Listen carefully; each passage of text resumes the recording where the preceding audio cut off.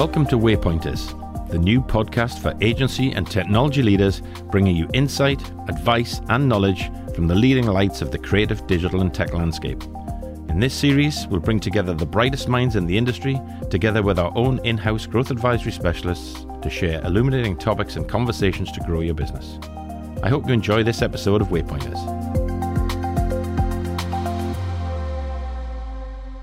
Hi, my name is Steven Mallon. I'm a director at Waypoint Partners. My main focus is on helping agency leaders to grow their business to realise goals, value and ambition. Joining me in conversation today from Brighton is Maddy Cooper, founding partner and chief commercial officer of Brilliant Noise. Maddy leads all things sales, marketing and growth at Brilliant Noise, a leading marketing transformation partner for ambitious global brands. Prior to solving the biggest marketing problems for the biggest global brands, Maddy was chief client officer at iCrossing UK. Welcome, Maddy, and thanks for joining me to share your views and insights and experience with us. Today, our topic for discussion is all about selling solutions over services, an imperative for agencies, where we'll be focusing on changing the mindset of agency leaders from selling their services to selling solutions for their clients, moving from being a commodity provider to a strategic partner and what that can do for your agency, and the story of someone, Maddy in Brilliant Noise, who's been through that journey with her own agency. Maddy, can you tell us a little bit about yourself and your agency background? Yes, of course. Thanks, Stephen. Yes, exciting to be here. And I think you've kind of summed up the potted history pretty well there in terms of the role of Brilliant Noise now and then the previous role at iCrossing. Our focus at Brilliant Noise is we create kind of better, faster marketing performance for these big global brands, Adidas, Asahi, Barilla, BMW, Nike. Several of those have been won since our work with Waypoint. So yeah, that's the main focus, and the main things that we do is optimizing global marketing operations, building marketing capability, and elevating kind of ESG storytelling, and it's all using this test, learn, lead process, which we've very much sort of formed and I suppose elevated since the work that we did with you guys at Waypoint. So we're a different version of Brilliant Noise sort of a year on relative to the version that we were before we started this partnership.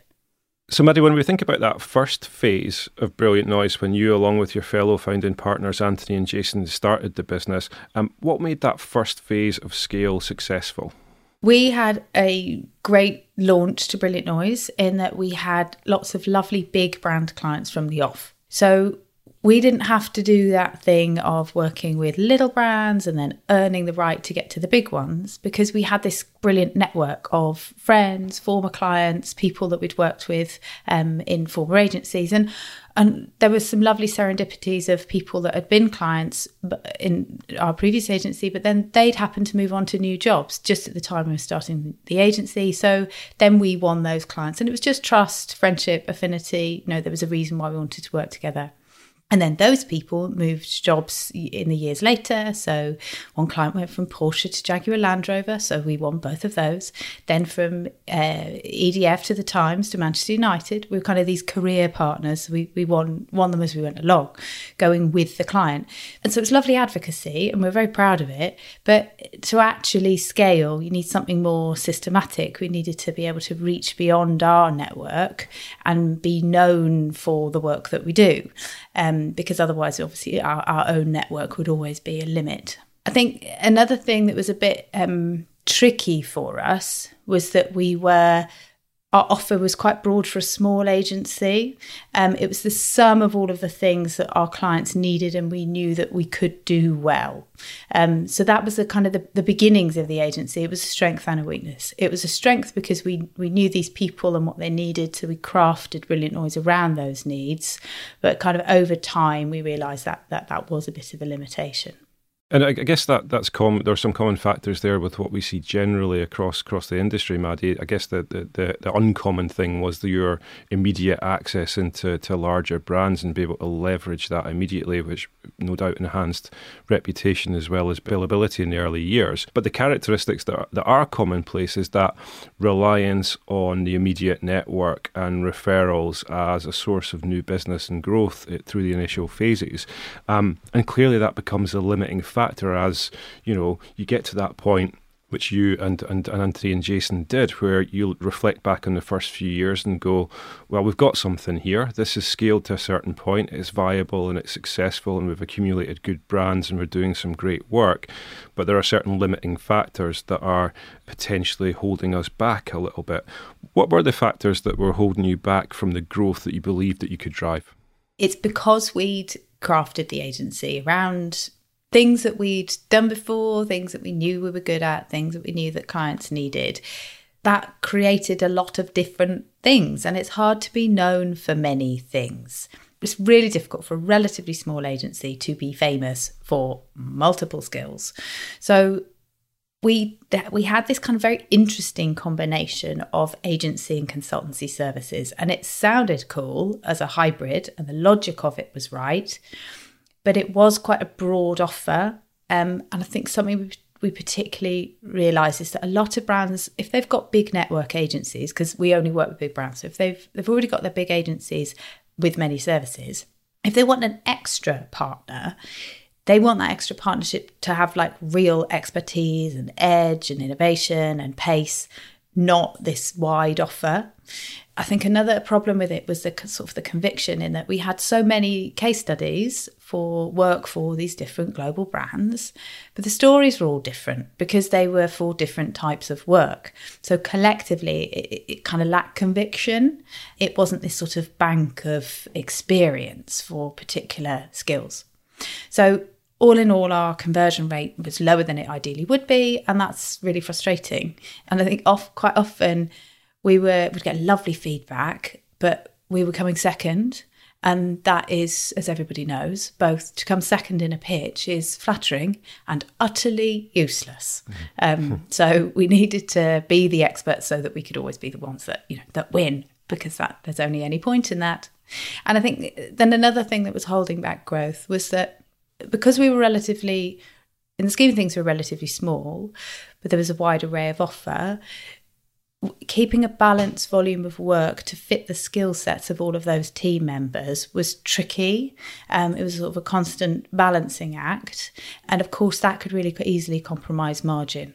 So we realised we just needed to focus and stand out because of all of the benefits that come from being experts, and then, again, being more successful and more profitable because you can have a team of experts that do similar things. And I think it was kind of at that point where we felt just blocked from the growth that we ideally would have. So to get that new focus exactly right, we just needed the objectivity. We needed sort of fresh eyes. We couldn't quite see the wood for the trees. We wanted fresh eyes on how to create perhaps a stronger product market fit, and how also to articulate the benefits of what we do. Quite a big point of reflection though, Maddy, because I guess what we typically see is just this general point following that initial scaling where agency leaders tend to look backward a little bit and say, right, well, we've driven some success, but many of the things that made us successful, whether it's the subject matter expertise, the ability to have trust in your networks and referral to do good work, then comes that point of saying, well, the next level of scaling is going to be dependent on something else, and most commonly it's accessing larger clients for longer term, higher value contracts. And sometimes people can reflect on, well, what do we do? Do we build out our service offer? Do we double down on the specialism that we could be famous for? What is it that we do? And it's an interesting point of reflection, but I guess the key thing there is just making that individual and collective recognition that what carried you forward to that point may not be the thing that takes you forward and drives that next phase of success for an agency. Yeah, absolutely. And I think to your point there, it's the doubling down. The doubling down on the most focused things, I would say, is definitely the way to go, rather than broadening out as though you're going to make like just a bigger net. That's a tricky strategy. So you had quite an existential point of reflection then at that particular point in time. And once you decided that particular path, and once you doubled down on being the experts of faster, better marketing and all that conveys for transformational change for the clients that you work with, how did that then change in terms of the way that you approached the market and your prospective clients? So the main shift is focus. So Whereas previously we'd sort of compromise maybe about the types of sectors we'd work with or the types of roles and the things that we offered to them, we're a lot more focused. So we really tuned into what the sweet spot is between what big brands need in this economic context, particularly this very special economic context we find ourselves in now, what they need now, what we're really good at, and what we've got these proven stories of doing and delivering results for within specific sectors. So tuning into all of that means that then the whole offer is a lot more focused, and that's meant that we do have to say no even more. We have to stop kind of offering the more perhaps commoditized things that we did previously, knowing that, as other really good agencies that will cover those things. So it's stopped those commoditized bits in favour of specialist consultancy and our now specialist method. I think kind of building on that a bit more, another big shift in sort of the way that we go about the market and prospective clients is I feel that there's a really big shift in I actually care about what we offer a lot more now. Before there were things that we offered like conversion rate optimization, and of course it's really important. Somebody needs to do that, but I wouldn't say that it ever set my heart on fire with excitement for that as a service. Whereas now, since these reflections, a lot of our work focuses on things like purpose and particularly sustainability focused marketing. And I really care about that. So I've got a lot more conviction in our expertise and knowing that we're going to do an absolutely brilliant job because I believe in it so much more. And I believe that we go about these programs differently and better than other people do, and it'll make a difference for the world and society and brands, obviously in that order. Both the focus and the care and conviction makes a big difference. And what's the reaction been from clients as you've changed this approach and brought this proposition to them? From the very first kind of moment of our relationships with new clients, we're now a lot more focused on the research that we do and really knowing the client's business before we even meet them for the first time. So because we take that effort to really understand them in advance of meeting them, we can ask much deeper questions than we otherwise would do. And so they are immediately impressed by the way that we think about the world, their work. It's a kind of a deeper level partnership. Like, as an example, we now have a new brilliant partnership with Nike because one of my team did a load of research about Nike in advance of meeting them. They read their annual report, the sustainability report, and we were able to highlight insights that even the client didn't know about. It was things that we knew more than they did about their own business. So as a result, they were so intrigued by these insights and by us as an agency and how much we showed we cared about them and the topic, that it's then led into wanting to know more and has become a really big new partnership, which is massively exciting. So I think the clients respond differently because there's a higher quality and intelligence to the conversation from the beginning, and they feel real confidence in our specialism and confidence in the method that we apply, this test, learn, lead approach. It's easier for them to trust the quality of the work that we'll deliver. And in that sense, Maddy, I think that gets to pretty much the heart of the difference between selling commoditized services and we do this and we will provide that for you, much more into a more holistic solution-based selling where you're identifying the circumstances that a client's operating within, looking at needs, at pain points, at outcomes that are desired, and cultivating a specific solution set around that, so that actually what you're doing is you're not selling to the client, you're helping the client achieve what it is that they want to achieve, unlock what it is that they want to unlock. And that's a completely different proposition from what I often term as vending services, isn't it? Yeah, absolutely. I think right through from those initial insights to having a much more structured, intelligent approach to the questioning, you can really dig into what's the real transformative outcome that they need to create. And then what we need to do in service of that. I have sold services in the past that were a lot more appropriate to a vending machine kind of dynamic, but our consultancy work certainly isn't of that nature. So you've got to have a really deep connection with the client and all of their implicit and explicit needs to then design a solution that's right, they can actually go ahead with. And I think from a client perspective, that type of approach can be refreshing because it's not normal. And I recognise that from my client-side experience in being a buyer of services across the creative and marketing space. And most agencies do tend to show up and say, here's our service, do you want some of it? And it's really about competence and capability. It's about here's some SEO, here's some PPC, here's some CRO, rather than about here's how I solve a problem that you've got, here's an outcome that you're trying to attain that I can help with. And because of that, I feel like there's very little differentiation in a way that a lot of agencies right across different categories from the creative and marketing space actually position themselves and their proposition. And as a buyer, it can be frustrating because you don't fully understand how those services connect with the objective that you have or the problem that you have. And you want someone to demonstrate that, to talk to you about that by asking questions, identifying your problems, and then developing a solution that says, and you can understand how you can develop that and apply that to achieve an outcome, to achieve an objective or a goal or whatever. And really that happens in a vast minority, a tiny minority of occasions where you're having those types of productive conversations with potential partners and suppliers. And from that sense, it can be, as a buyer of services, pretty frustrating because you've got to think about, well, how does this commodity facilitate what I need to generate what I want? And actually, that should be much more of a proactive mutual discussion around solutions with partners rather than about services as a commodity that you're left to determine what value it actually brings to you.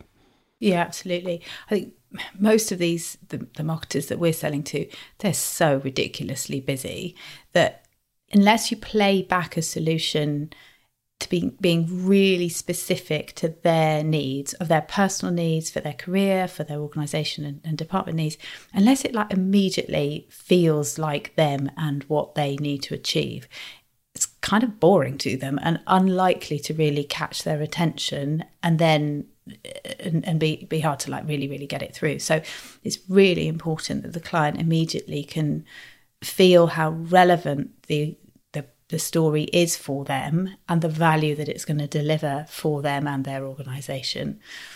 Because it's just not going to stand out to get attention and come to anything if it's not that way round.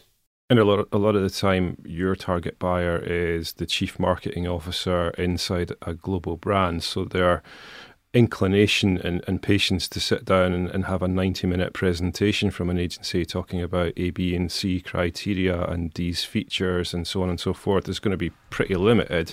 They want to know, how do you understand my problem? How can you apply a solution that sorts that? And what value would that generate for me? And pretty much as quickly as possible, and to have productive conversations that are based around that. Yeah, absolutely. I think really any sales conversation should feel like therapy for the client, and that they then any proposal, anything that they get back, they should just completely see themselves in it. The way that their needs are described should be in their language and absolutely get to the heart of what they really need to achieve. And then the solution that you're proposing, like drawing the threads to the outcomes that they need to achieve and then the benefits that will create, and the commercial gains if you could model those out. Just the vending machine version of we'll do this is what you're going to get. If they had to do the hard work to imagine the gains it will deliver, it makes it hard work for them to have to consider buying. And this mindset shift that we're talking about, the points of reflection that you've had at that pivot point, are not insubstantial. You've changed a proposition. You've focused the agency towards one particular proposition when previously it was a multitude. There were some difficult decisions that you had to make along the way to that, and you've had to rethink about actually how do we engage with clients and prospects in a much more meaningful way and take that whole thing to market through thought leadership, through your management of end-to-end sales cycles and so on. But ultimately, what impact has that had on Brilliant Noise as an agency? There's a greater confidence for everyone in the differentiation and the quality of what we're providing for the market, and actually the real value of the work that we provide, because we now understand that the most important thing that we do is be change makers for our clients. Rather than previously we were delivering marketing services, now what we're really emphasising is the fact that we're providing a change management team. We work as an extension of their in-house team, usually with a partner to the CMO, and we make that change happen. Making change happen in a big global brand is really, really difficult and usually painstakingly slow if it ever works, particularly if you're trying to transform like the sustainability focus of a brand or the pace of content marketing production globally. Like, these are difficult problems. So working as that like extension to their team as change agents, that's a big shift. It actually was what we were always doing before, but we were talking about the activities before, whereas now we talk about being the change management team as that's the focus. And actually that's the more powerful thing that people want to buy, because they want to actually get there and make the transformation happen. So everyone feels a lot more confident in that across the whole agency. Everyone feels a lot more united and focused in that differentiation. And we've emphasised the test, learn, lead method. So the way that we do all programmes is now in this guise of test, learn, lead. And that means that all of the work is more consistent. So, of course, it's then more efficient, the quality can be greater, it's easier to train it in to then enable scaling. Those programs can also be like they're rolling monthly programs now. Because of the extra confidence, we've been able to move away from the kind of time and materials, old slightly tedious ways of selling, and instead we can have these valuable partnerships. It's a consistent monthly fee, and we deliver an array of experiments to create these valuable outcomes for the clients. We have the monthly fee and we just deliver as many possible of those valuable outcomes as the time can allow within that monthly amount. And we don't have an end date to these programs any longer. We don't raise the question of whether or not they are ongoing partnerships. We're a lot more assumptive. There's a lot more of a bias for action. Rather than kind of asking for, yes, would you like to go ahead? There's so much desire and momentum, and it's obvious that they have this solution. They need this solution, and they need and want to move forward. That there's a different energy to the whole sales conversation, and the equivalent being for an account growth scenario as well. So overall, I think there's a much greater quality to the relationships. Earlier in the discussion, we mentioned that kind of pivot point often being perpetuated by the need to go for higher value, longer term contracts of a more strategic nature. And there are lots of different ways that different agencies in different categories can achieve that. But ultimately, that's where you've manoeuvred the business towards. You've essentially said, well, who is that? It's a CMO. What type of organisation is it? It's a global brand.